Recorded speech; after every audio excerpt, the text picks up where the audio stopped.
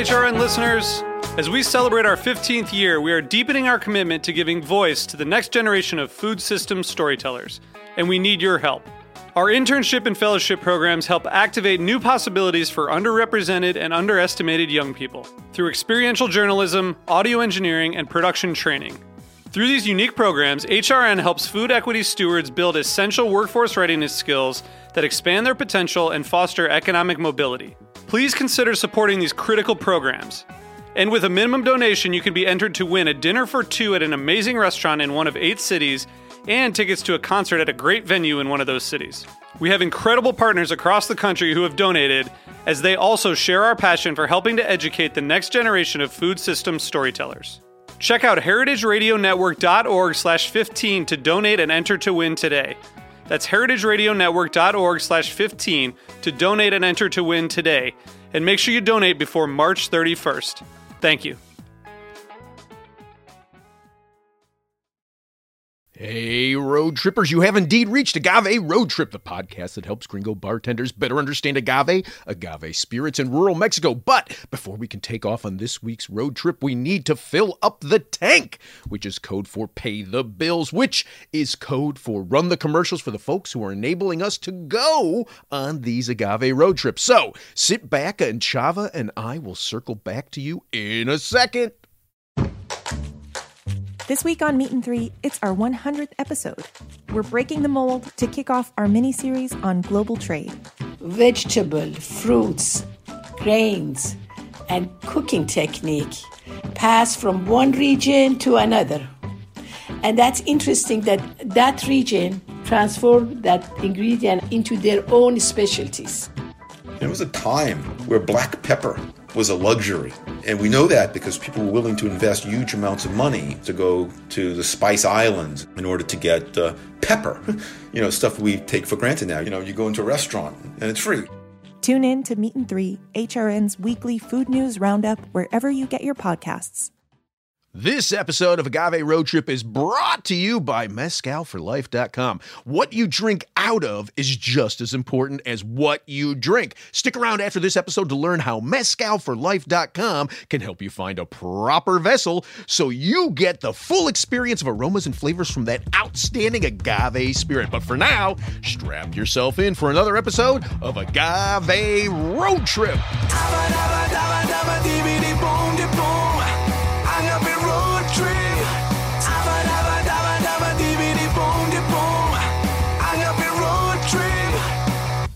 I am Lou Bank. I am Chava Periban. And this is Agave Road Trip, the podcast that attempts to teach gringo bartenders a little something about agave spirits and rural Mexico.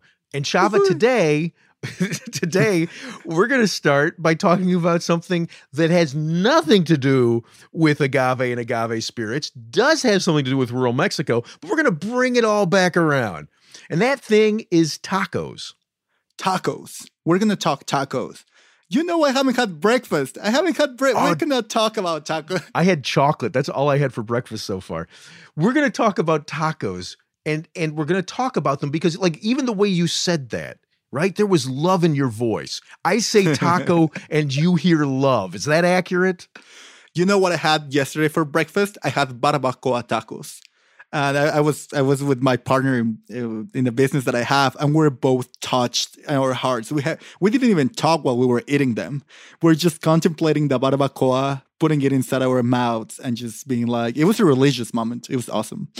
Perfect. That's exactly what I want to hear. Now, let me ask you, who certified those tacos as tacos? The community that lives around the guy that sells them.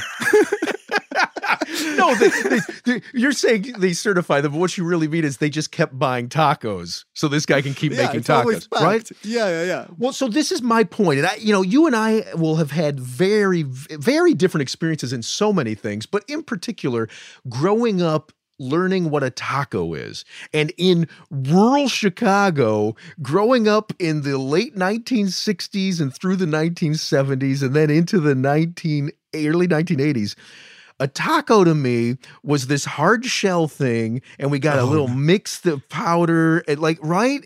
That was a taco with the ground beef, and here's your spice packet, and maybe put some onions in it. That's a taco. I remember the horror stories of the kids that used to go to America when we were like 8 or 9. They will come back and they were like, "You have no idea what did I see. These people are sick. They don't know what they call it taco, and it's like a tostada, but it's like weird." No. But I loved those tacos. Those tacos sang to me when it was taco night. I was so excited for those tacos.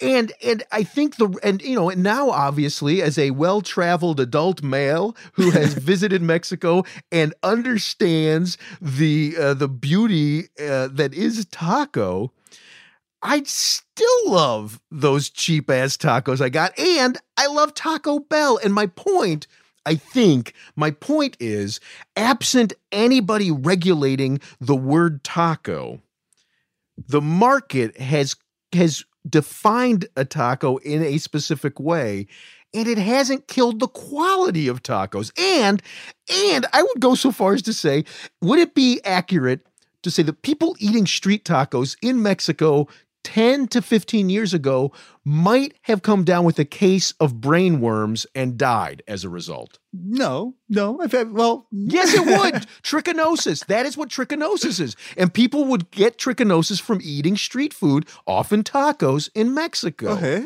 Which is, okay. Well, look at that. Maybe Lou's right. Maybe. Well, but my point is this. Even with something as devastating as having your brain eaten by worms as a result of having a street taco, people still eat street tacos, and street tacos can still be delicious and generally, by and large, 99.9% of the time, be safe. So, given that, why do we have to have certification for anything? Well, and I love you bringing this, because one of my more traumatizing moments when I travel to the first world is when I want that street food. When I think I want the true example, the pulse of this city in its food. Mm-hmm. And it's so hard to find all these places that have very strict certifications. So you want a kebab or something that is just you want it greasy, you want it handed by the hands of someone and have that palpitating culture in it. And it's hard to find it in places that are just very, very stiff. Well, but it is hard to find it. But I'll tell you, even the stiffest of those places, the most stringent of those places, you're not going to have somebody who certifies every single kebab. It doesn't happen, which is the point, right? There's certification and there's regulation. And regulation tends to be, okay, I'm going to, in a place like the USA, I'm going to check out your restaurant once every year or 2 years and make sure it's kind of clean. And I'm going to assume if you're keeping it kind of clean that it's going to generally be safe to eat here. That's it, right? The certification is, okay, I checked out every facet of this. I ran the lab numbers, and now I will absolutely put my stamp of approval that what you are serving is this thing you claim to be serving, and it is safe. And how would you refer to the Michelin stars, for example? When we're talking about restaurants, is that a certification? The Michelin? God, that's an interesting point. It's not, it's not a certification. It's like the Good Housekeeping seal of approval. It's somebody went in there a handful of times and had a consistent experience. So they're saying, generally, we think it's safe to tell you that you are also going to have a good time if you go here. And, okay, so that being said, I guess your point is, why are we making such a fuss about certifying mezcal, right?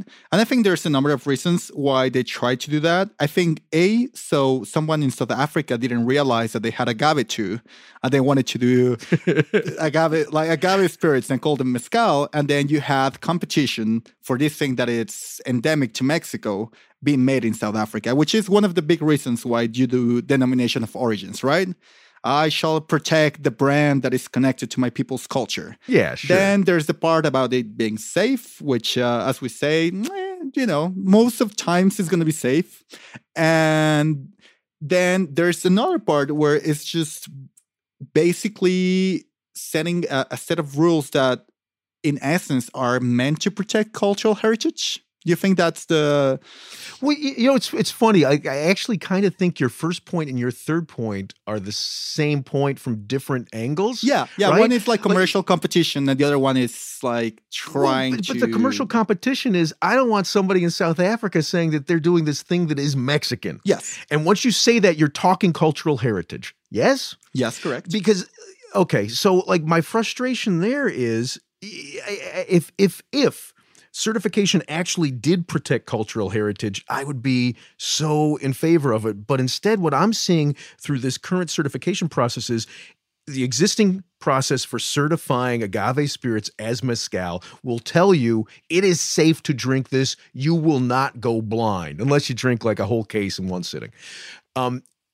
So it says that, but in terms of the cultural heritage piece, it's doing the opposite. And I think this is why you're starting to see brands of mezcal leaving the CRM, leaving the certification process, and calling themselves Destilado de Agave or agave spirits. Because let's, for example, use quiche, the word quiche, which if you're using that word in most of Oaxaca, it means you're talking about a spirit that was made from a Karwinski varietal called quiche, right? But if you are in Santa Catarina, Minas, they use that word to refer to a Rotacanta, which would be called Mexicano in so many other places. So a producer in Santa Catarina, Minas, Oaxaca, wants to call their spirit quiche, and that is how they've been calling it for hundreds of years.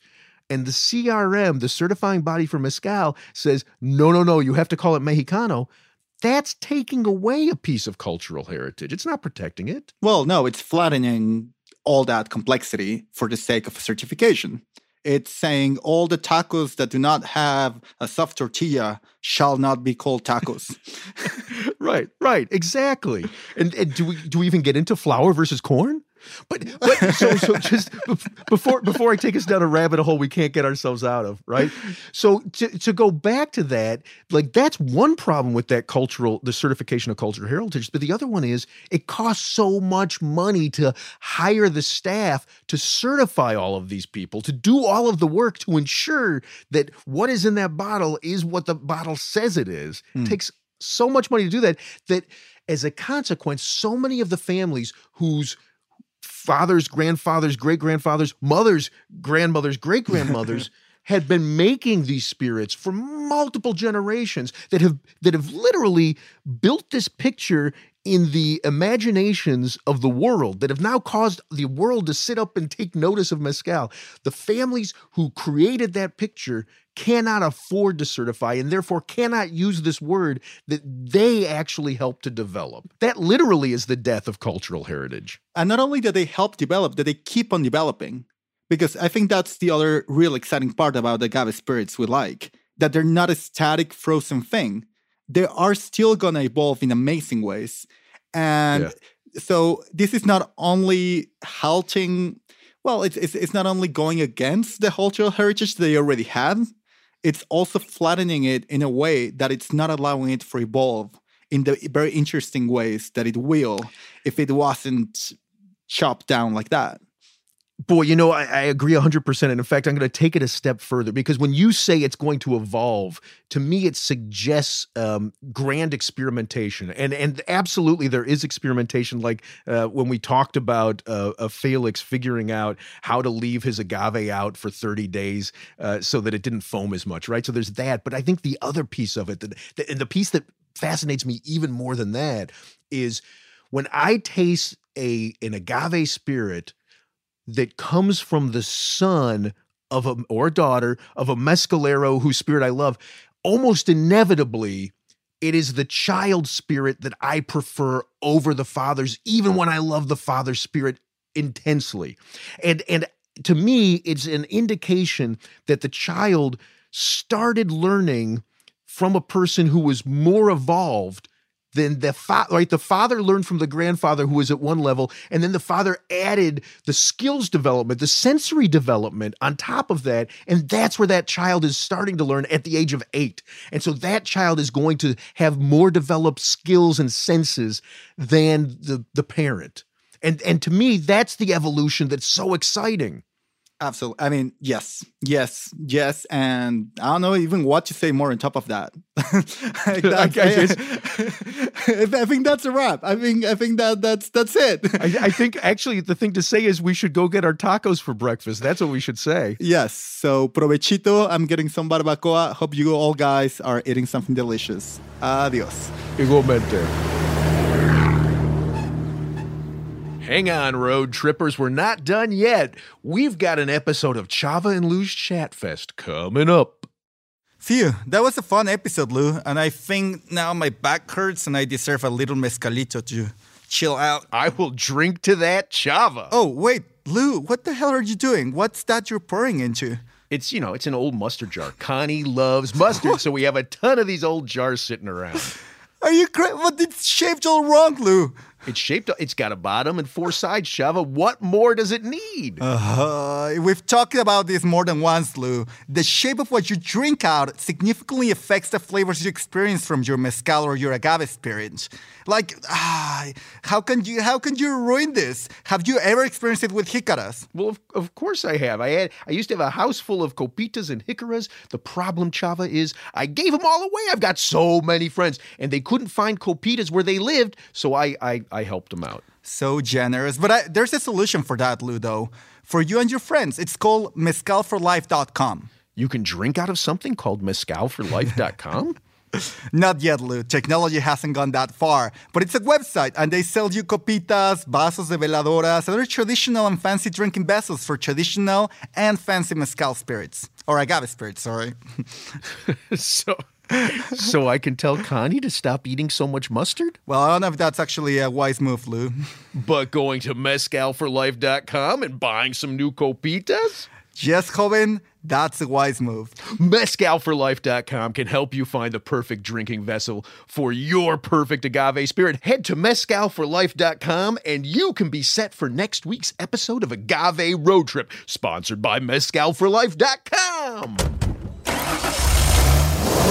This is Chava and Lou's Chat Fest, chatting you up for 3 solid minutes about nothing having to do with agave spirits, or rural Mexico. Okay.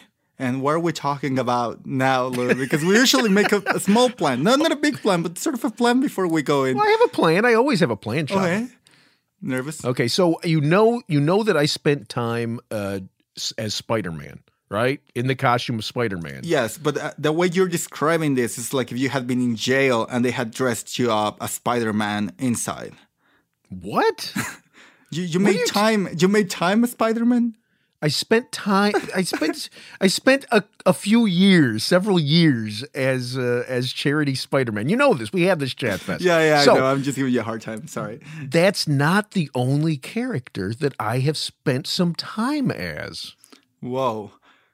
Okay. Now, I'm guessing that this won't strike you with any kind of familiarity. But did you, as a child, ever read these books called Clifford the Big Red Dog? Oh, I've heard about this, and it's I think a comedian talks about them. Really?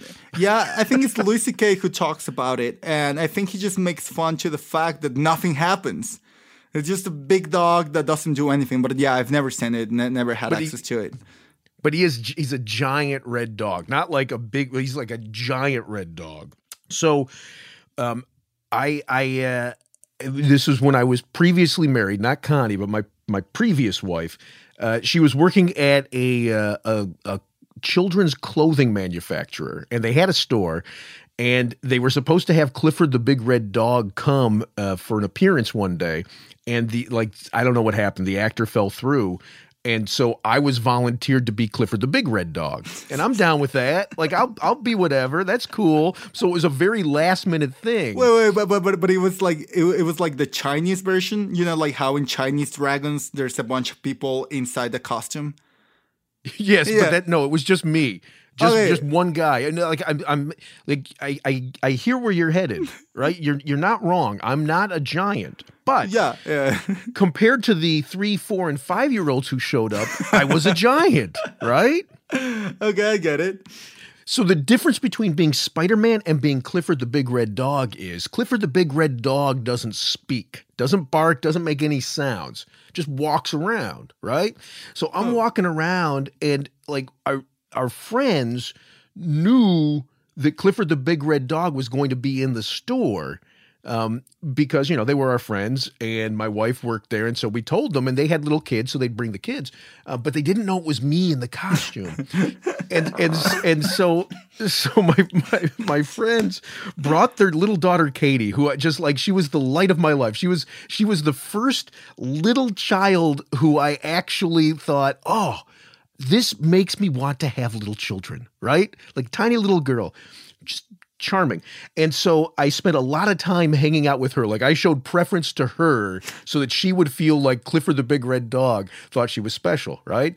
And so her mom was like, oh, that's so nice. Like you could tell she was very happy. Like, oh, my daughter is getting special attention from Clifford the Big Red Dog. So then I sidled up to her. I came up to her and very quietly I said to her, hey, you want to hang with a big red dog? Yes. And she didn't, not to the girl, to the mom. No, of course, right? I get it. Right, Yeah. Okay. And she didn't know it was me. And it freaked her out. She didn't punch me or anything, but she went over to my wife. She's like, I need to tell you this. The guy who's in that costume, there's something wrong with him. He's hitting on women. And she's like, that's just Lou. He's having fun with you. Yeah. Oh man, like this makes me think. You've been to the pharmacies around Mexico, like the guy with the guy dressed up with a giant head. Yeah, he's always, and I know it's not always the same person. In one, like I'm old enough to know that, but it's always someone creepy. Well, not creepy, but they always want to dance with you, like closely. Like reggaeton clothes. Well, that's his thing. He's a dancing pharmacist. Yeah. Yeah. It's, I don't know, like, do they choose? Like, when they were putting you in a costume where there's like a selection process, like I know that the Spider one was very casual, but for other, like, have you been in other costumes where you had to go through like screening process? Nobody has ever screened me for anything, Chava, or they would know better. No, there was no screening. It was just like, okay, who's willing to do this? So like I did Santa Claus once, which was great because I got this kid in my lap. You know, I was raised Jewish, and I got this kid in my lap who was like, I asked him, what do you want for Christmas? He said, I'm Jewish. And I said, hey, don't tell anybody. Me too. Kid loved that. Hey, and my pal Jesus, he was Jewish too. Really.